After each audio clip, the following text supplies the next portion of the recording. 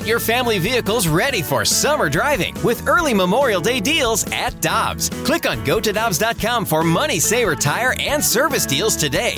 Dobbs, with 43 locations, real deals are always close by. You ready? Showtime. On May 3rd, summer starts with The Fall Guy. Let's do it later. Let's drink a spicy margarita. Make some bad decisions. Yes! Audiences are falling in love with the most entertaining film of the year. Fall Guy. Fall Guy? Fall guy. That's what the poster said.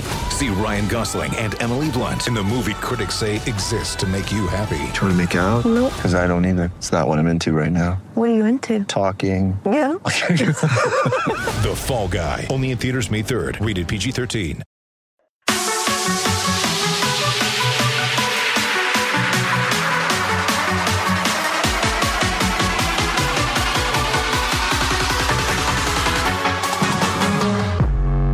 Alex Ferrario and Tanner Hendrickson. I'm Brandon Kiley. Always happy to go out to the Brown and Crouppen Celebrity Line to be joined by Eno Sarris, baseball writer over at The Athletic. Eno was somebody that won an award yesterday for his podcast, so congratulations on the award, Eno. We appreciate the time as always. How you doing today, man? I'm doing great. Thanks for mentioning that. Yeah, Rates and Barrels over The Athletic.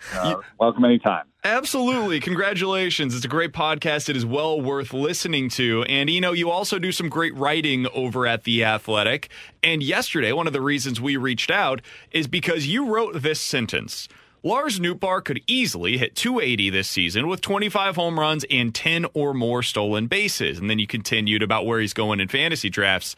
Hey, can we expect that here in St. Louis from Lars Nootbaar this year? I mean, he's doing everything that a hitter can do in modern technology and data training. He's been at Driveline 2 consecutive off seasons, where last off season he worked on improving his bat speed, and I actually worked with him, took my shirt off, and got down there in the weeds with him, and he was doing things like just looking at how fast his bat was going, just taking swings and looking at seeing if he could get it to 76, 78 miles an hour with his bat. So similar to what pitchers do when they train. And he got his bat speed up, and you saw his power get up there. And what he did this offseason was train a little bit more with regards to, can I pull this ball in the air? So now I have the fast bat. Can I make the most of my hits by pulling this ball in the air? I do the same thing, but I usually take my shirt off when I'm eating a burger to try and force myself to stop eating that burger. Does it work? No, it doesn't work. I just finished the burger. I finished the burger. It just doesn't work. Speaking of Lars Nootbaar, though, so we do a top 20 most important Cardinals list for our show before the start of the regular season. He, seems to be the most difficult one for me to figure out, because if that's the opportunity he has in front of him, he becomes the most important Cardinals outfielder. But if that's not there, you sit there and wonder, can this Cardinals outfield survive with the uncertainty of Nootbaar and Carlson and Walker and Tyler O'Neill? Yeah, I've found it particularly interesting that Tyler O'Neill is taking rests at center field, though. That suggests to me that there's a little bit of risk there for either one of Tyler O'Neill or Dylan Carlson to be a loser in this battle. I think we agree. We talked about that yesterday. It was something that we opened with. I think one thing we're learning here, about the Cardinals and the way that Ollie Marmol handles things as opposed to previous managers here in St. Louis is that he's basically going to go into the season with 4 outfielders that are playing, if not every day, regularly.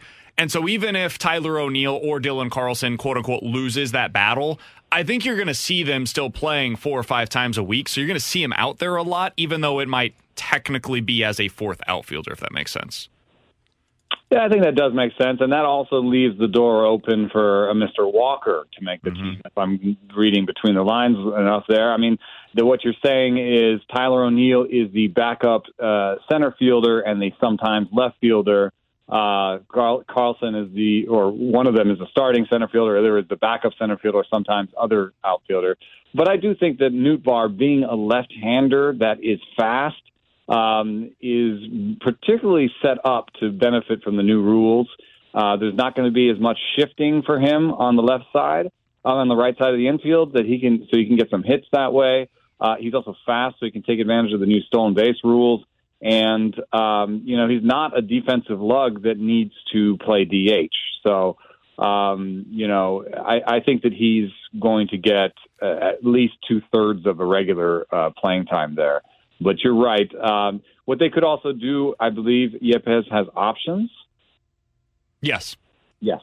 So they could let the 4 outfielders kind of also take over DH some. So that depends on how much they want, Brendan Donovan to play. Yeah, it depends on Nolan Gorman. So there's a lot going on this depth chart. But offensively, I don't have that many questions about this squad. I think this is a really good offensive squad with some upside, some veterans. It's just really solid everywhere. It is, and it's deeper than it has been in most recent seasons for the Cardinals, too. That's what you're kind of getting at there, where it's like, okay, where's Nolan Gorman playing? Well, one day it might be second, the next day it might be DH. Okay, where is Juan Yepez at? Well, one day it might be first base while Goldie's getting a day at DH, and then the next day it's DH, and then maybe in left field. There's going to be a lot of maneuverability with this roster, and, that brings us to my next question for you. I was asking this of the audience earlier today. Which of these position players, if you had to place a bet, would you bet on having the best season for the Cardinals in 2023? And you can qualify that however you'd like. Tyler O'Neill, Lars Nootbaar, Nolan Gorman, Juan Yepez. Out of those 4, O'Neill, Newt, Gorman, and Yepez, who would you place a bet on to have the best season for the Cardinals this year? I'm going Newt. I think maybe Tyler O'Neill, especially if he's playing center. Like if you're going by wins above replacement, he might have a better year. But I just love Nootbaar's ability to pair contact and patience with power. Tyler O'Neill seems to sometimes go into funks where he can do 1 or 2 of the 3. It's very rare that he can do all 3, and so I just think that he's going to be a streaky hitter, a little bit up and down, where Nootbaar can be more regular. But I will say that this is a bit of a hot take. The projections say it's easily Tyler O'Neill. So, actually, let me follow up with that with Tyler O'Neill. How important do you feel like he's going to be to this Cardinals offense this season? I think it's built that he's a bonus guy. They did so well last year, and he was just league average, So if he's going, maybe he can cover some regression from some of their veterans, but I don't think the offense depends on him.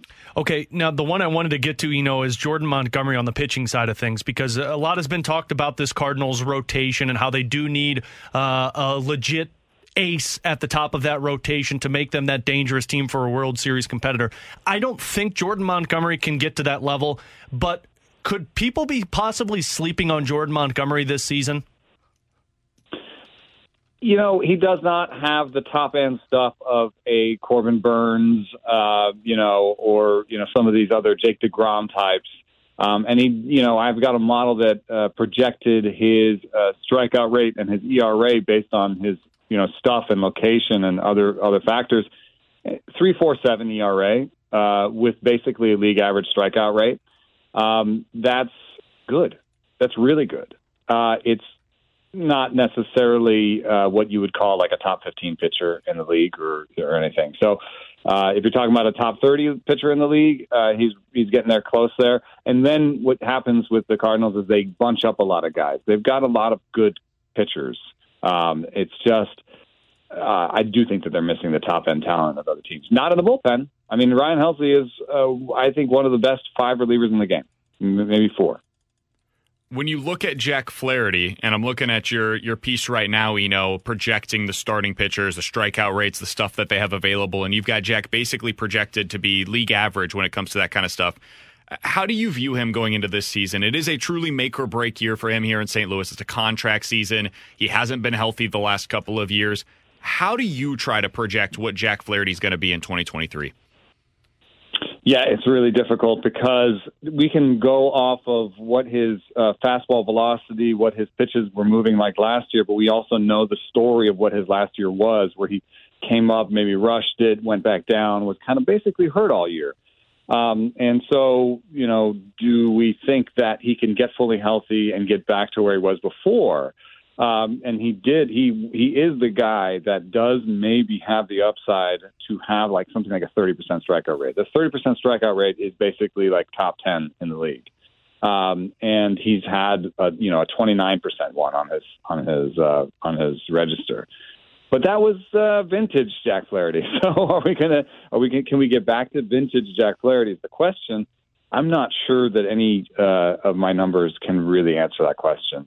We can maybe see it with our eyeballs in the next few weeks. I think that's where we're looking is, does Jack Flaherty look like the old Jack Flaherty? That's the question for the next 3 weeks. Final question for Eno Sarris here on 101 ESPN. Eno, if you had a pitcher that your model likes or that you just particularly like for the Cardinals, maybe it's in the minor leagues that we'll see eventually, maybe it's somebody that's on the big league roster right now, who is one of the Cardinals pitchers that you like more than most, in your opinion? Steven Matz.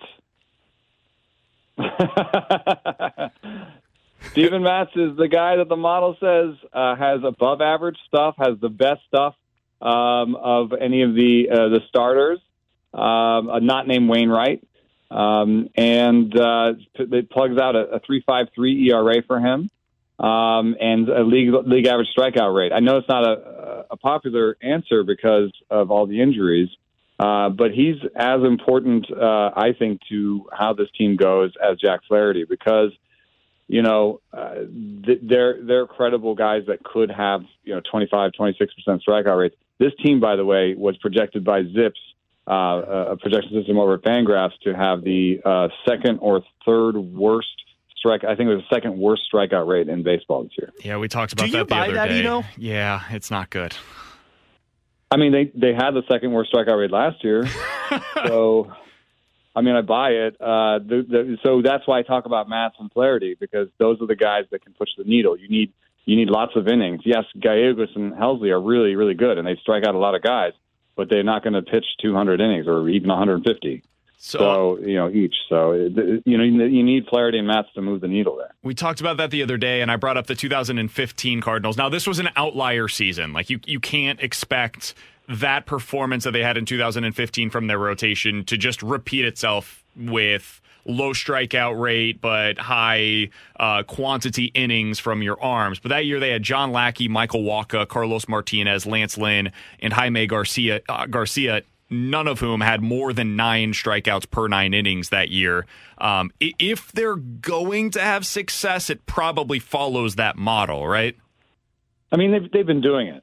And there's two things that are in their favor, which is the park. The park, helps you with balls in place, particularly fly balls. And then, the other thing that is like the quote-unquote Cardinals way, which is, produces players that are credible defenders or better than credible when they get to the big leagues. They are good at sorting through their players. They're good at producing major leaguers. They're good at promoting the ones that play defense well. So those things are all still true. The problem is the shift is going to put pressure on those guys. So, for example, Nolan Gorman could have probably been a second baseman under, old rules where you're shifting him, you're protecting him, you're putting him where the ball is going to go. But is Nolan Gorman good enough defensively to, dive for a ball up the middle and provide you the kind of defense that Tommy Edman would at second base? And if you do plug in Gordon there, do you lose a bunch defensively, and does this lack of strikeouts start to hurt you more? So there's some question of how their personnel fits with the new rules. It's going to be really interesting. We appreciate the time as always, man. We'll certainly catch up with you again as we get closer to the Cardinals start of the season and as we get to see what some of these things look like in spring training and then into the regular season. Always appreciate it. We wish you the best, man. Thanks for having me.